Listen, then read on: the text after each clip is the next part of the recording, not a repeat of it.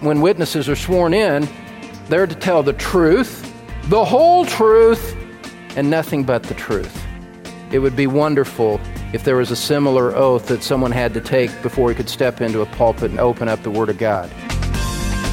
Our Lord Jesus Christ could not have been more clear when he said, "Beware of false prophets who come to you in sheep's clothing, but inwardly are ravenous wolves."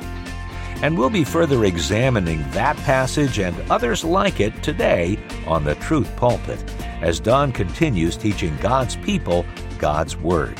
We continue the series, To Follow or to Flee. And Don, the expression wolf in sheep's clothing is one with which most people are familiar, but they don't fully appreciate its implications. Yes, Bill, that familiar phrase helps us see why we must be discerning. The thing about false teachers is that they usually don't look like they're dangerous. They seem to be so friendly and so helpful and so concerned for you, especially if you'll send them money. Here's the thing. If they looked dangerous, you'd stay away, so you have to look closer. Jesus gave us the signs to look for. You'll recognize a wolf even when he looks like a sheep if you stay with us today on the Truth Pulpit. It'll be good for your soul. And friend, let's get right to today's lesson as we join Don Green now in the Truth Pulpit. How do we protect ourselves? Point number 3, the detection of false prophets.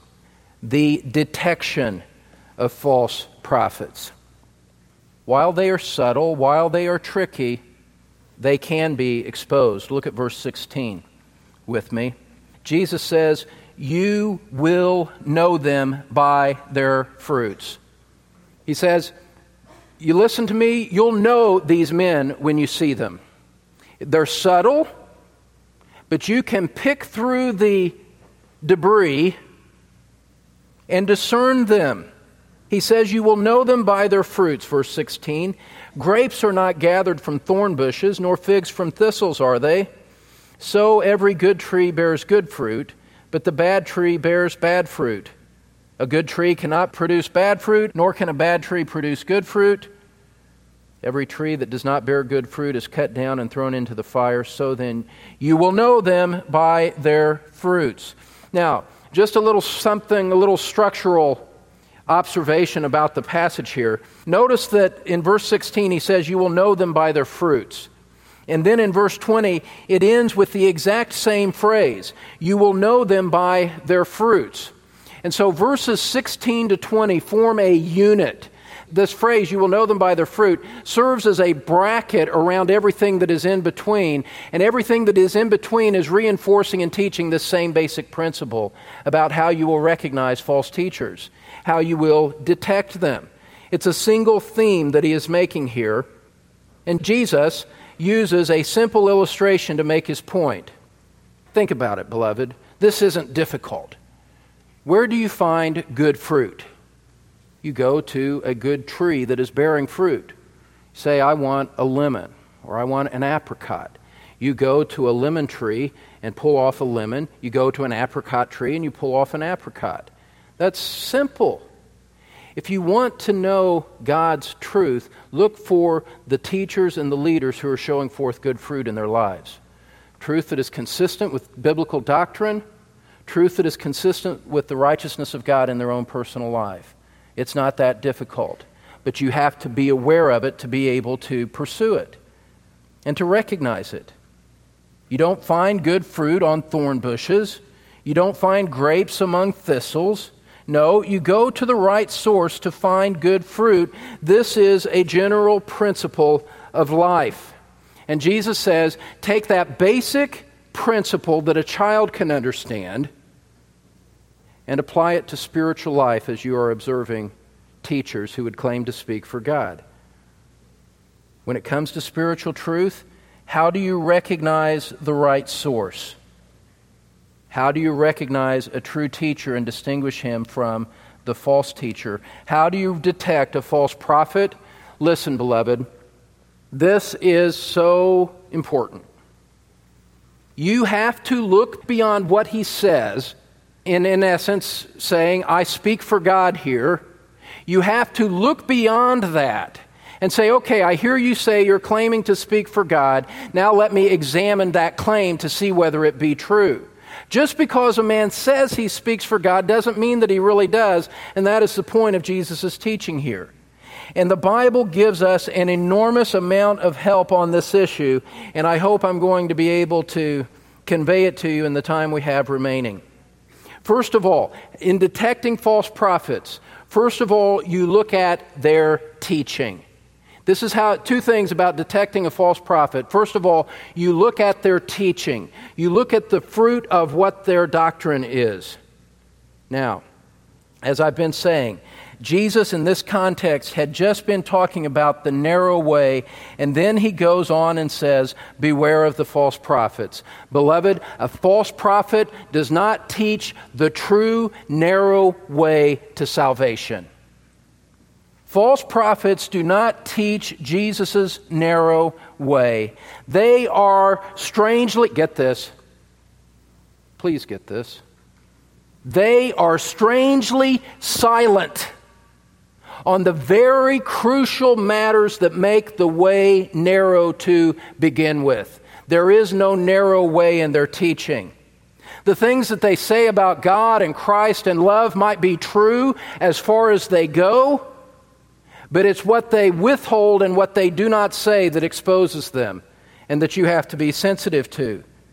It's not necessarily that they say anything that is directly wrong. They just don't tell you the whole truth. The legal system understands this. When witnesses are sworn in, they're there to tell the truth, the whole truth, and nothing but the truth. It would be wonderful if there was a similar oath that someone had to take before he could step into a pulpit and open up the Word of God. Swear a man.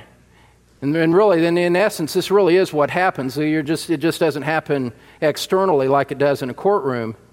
But God is going to evaluate teachers on whether they tell the truth, the whole truth, and nothing but the truth. And that, beloved, is the key for your discernment. Let me explain that.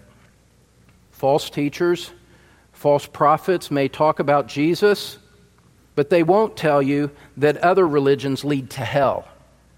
False prophets will ignore or minimize that salvation comes only through Christ. They will minimize the consequences of sin. I'll talk about that more in a moment. But they are superficial men who are like the prophets God condemned in Jeremiah 6:14. Jeremiah 6:14, God condemned those prophets by saying, they have healed the brokenness of my people superficially, saying, peace, peace, when there is no peace.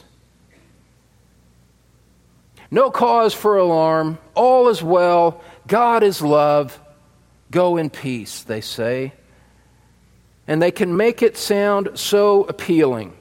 Sprinkle in a few Bible verses that you yourself love, but never get around to showing what the real threat is of sin and judgment.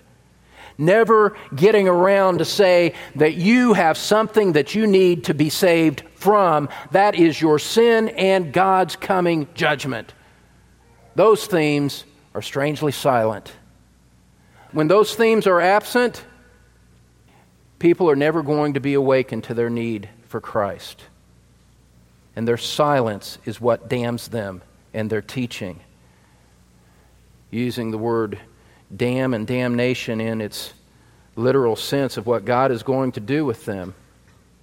Now, let me give you 5 questions to ask yourself to help you detect false teachers in their teaching.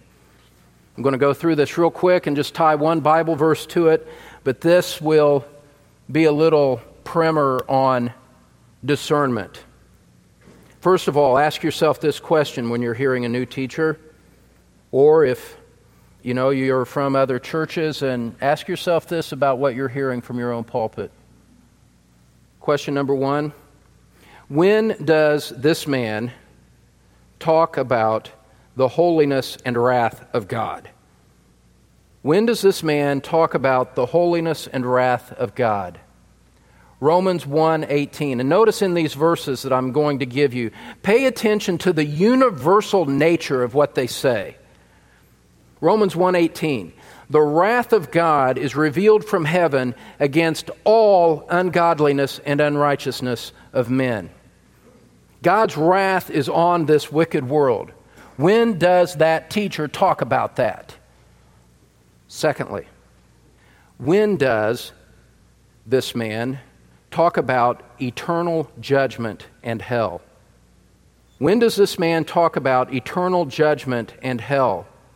Revelation 20, verse 15. Revelation 20, verse 15. I'm slowing down to help you take your notes. 20, verse 15. If anyone's name was not found written in the book of life, he was thrown into the lake of fire. When does this teacher talk about that? Is a good question to ask yourself. Listen, beloved, two things. If a man really believed those truths, he would be compelled to speak about them. He would not stand up in a pulpit and joke and laugh and entertain week after week, month after month, if he really believed that. Because he would be compelled by the eternal realities that he knew to be true to speak on the things that really mattered. And you show me a man who is just totally seeker-sensitive like that, totally into entertaining his audience, and I'll show you a man who does not believe these truths that we're talking about here today. Secondly, show me a man like that, and I'll show you a man who doesn't truly care for the souls that are in front of him. Because if he truly cared about the souls that were in front of him, he would want to wake them up to those realities so that they could flee the wrath that is to come. He would be so weighed down by the reality of souls going into judgment and facing God and being able to speak and to say something about that. And if he loved them at all, he would warn them even if it was an unpopular thing for him to say. He would sacrifice his own popularity for the sake of the souls in front of him. The fact that he doesn't, the fact that he won't talk about it, shows that he doesn't believe it and he doesn't care, and therefore is not entitled to the allegiance or loyalty or devotion or support of anyone. Because the results and the fruit of his teaching are going to show forth in the last day. And he's going to be playing his little flute, leading people along. Everybody merry and happy until judgment strikes and it's too late. Beloved, you have the opportunity to discern teachers like that and to turn away from them. And not only that, I'm not telling you anything that you haven't heard over the years, but you've got to keep that in mind for the people who look to you as well. It's not just you, it's the people who look to you as well. Thirdly, third question to ask yourself to help you detect false teachers. When does he talk about sin and repentance? When does he talk about sin and repentance? When does he hold forth the perfect law of God and tell you that you have broken that law and guilt is upon you as a result? When does he tell you that? See, a false teacher doesn't want to talk about those things because he's afraid it will empty his church. People will get angry and they will leave, and then his power base will be diminished. The pool that he has to draw upon for his greed and his lusts and his ambition is going to be diminished. So he steps back and he makes the way broad so that more people can follow. So when does he talk about sin and repentance? Because Luke 24 verse 47 says, repentance for forgiveness of sins should be proclaimed in Christ's name to all the nations. That's the mandate. Preach repentance for the forgiveness of sins. When does this man or woman do that? You say he doesn't? Then maybe about it. Then he's not giving you the way to forgiveness of sins.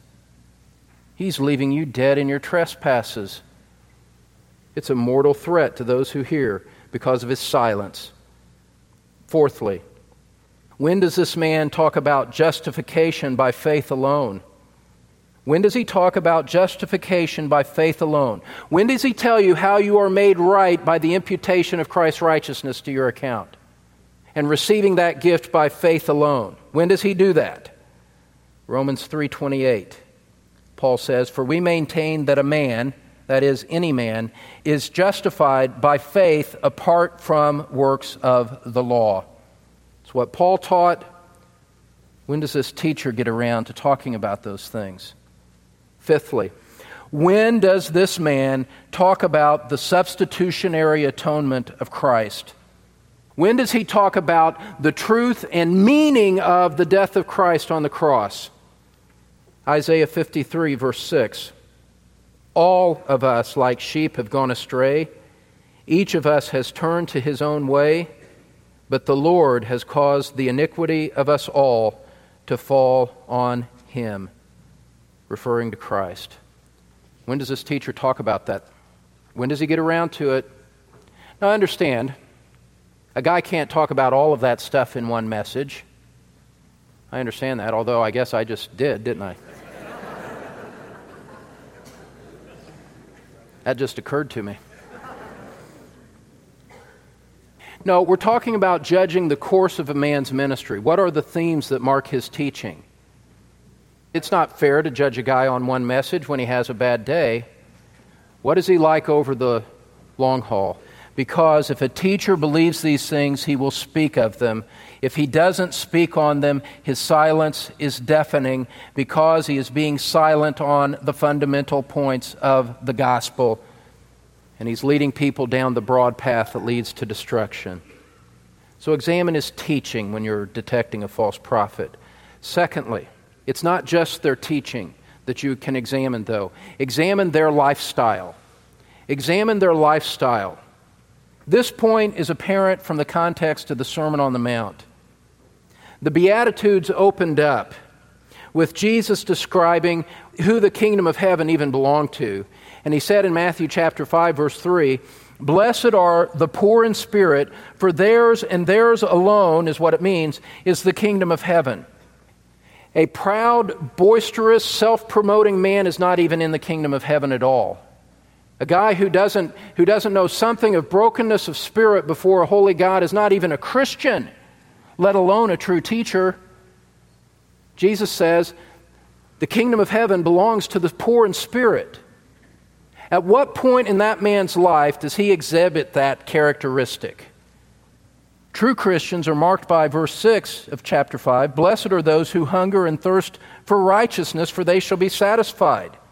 Where is his thirst for righteousness? Where does he manifest a desire for the righteousness that God requires? That's a fair question.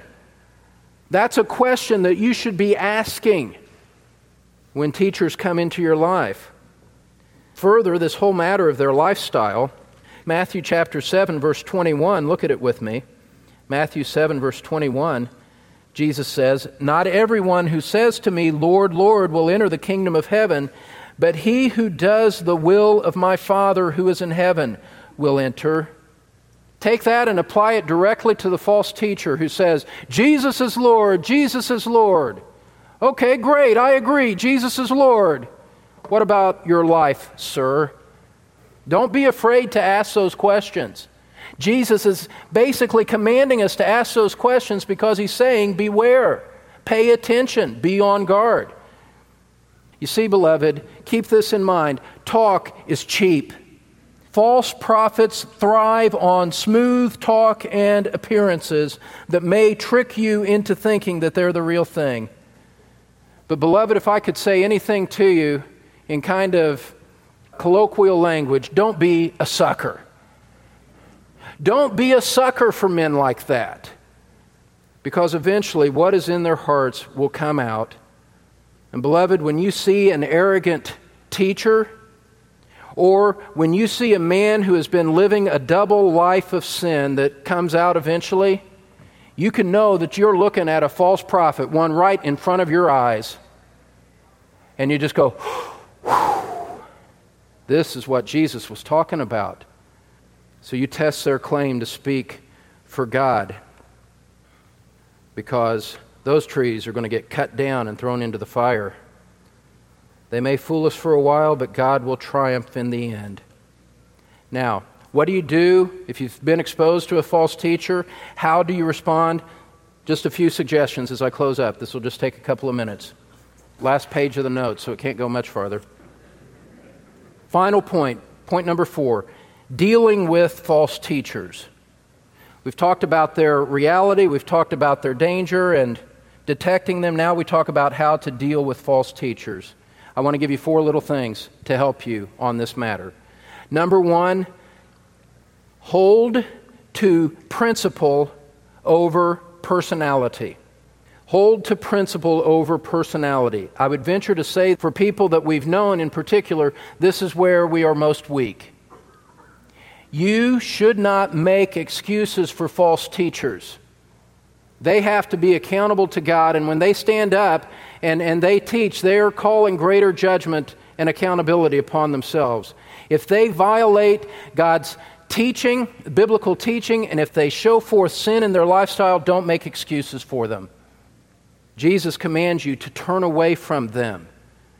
Secondly, if you find yourself under the ministry of a false teacher, and in part I'm thinking to people who aren't here and who will hear this later, I'm speaking to them as well as to you.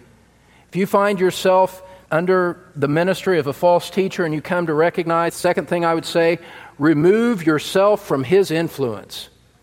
Remove yourself from his influence. Jesus says, beware, turn away from them. And that means you don't listen to their teaching and you remove yourself from their authority. Leave the church if you know the man's a false teacher.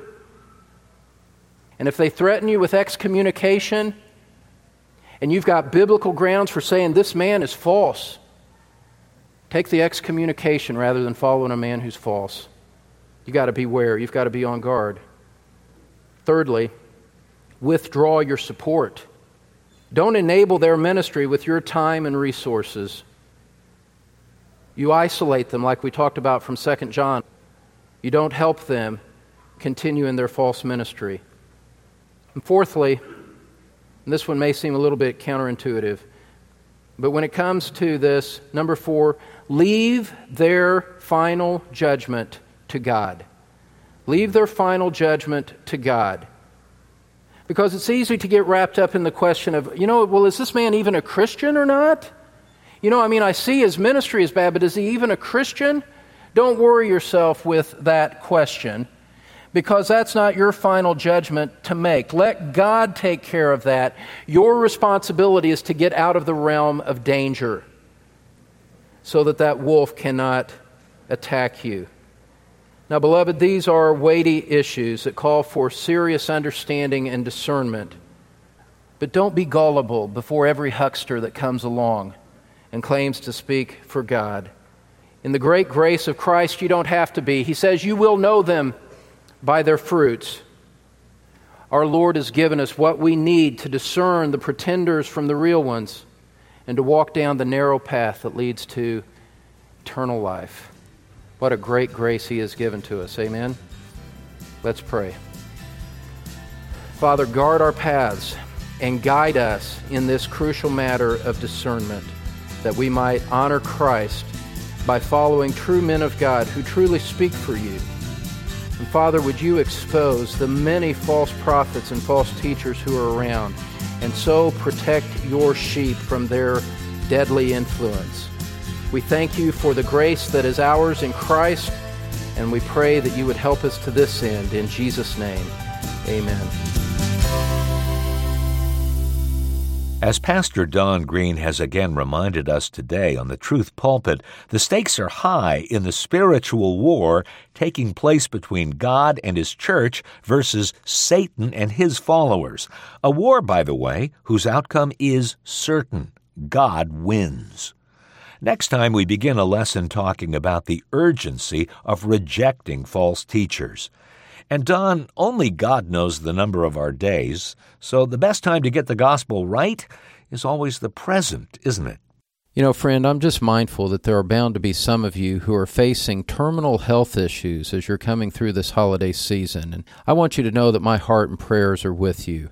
The Lord knows your need, and He will never forsake you. If you're a Christian, renew your trust in Him, and if you're not a Christian, you're alone, you're frightened, turn to Christ. He's a great Savior. Turn from your sin and ask Him to save you. He promises that He'll give you rest. God bless you. And friend, if you missed any part of today's message, you can listen again at your convenience when you visit us at thetruthpulpit.com. While there, you can also find the link to Don Green's Facebook page. So again, please visit thetruthpulpit.com. Now for Don Green, this is Bill Wright, inviting you back next time as Don continues in his ministry of teaching God's people God's Word from the Truth Pulpit.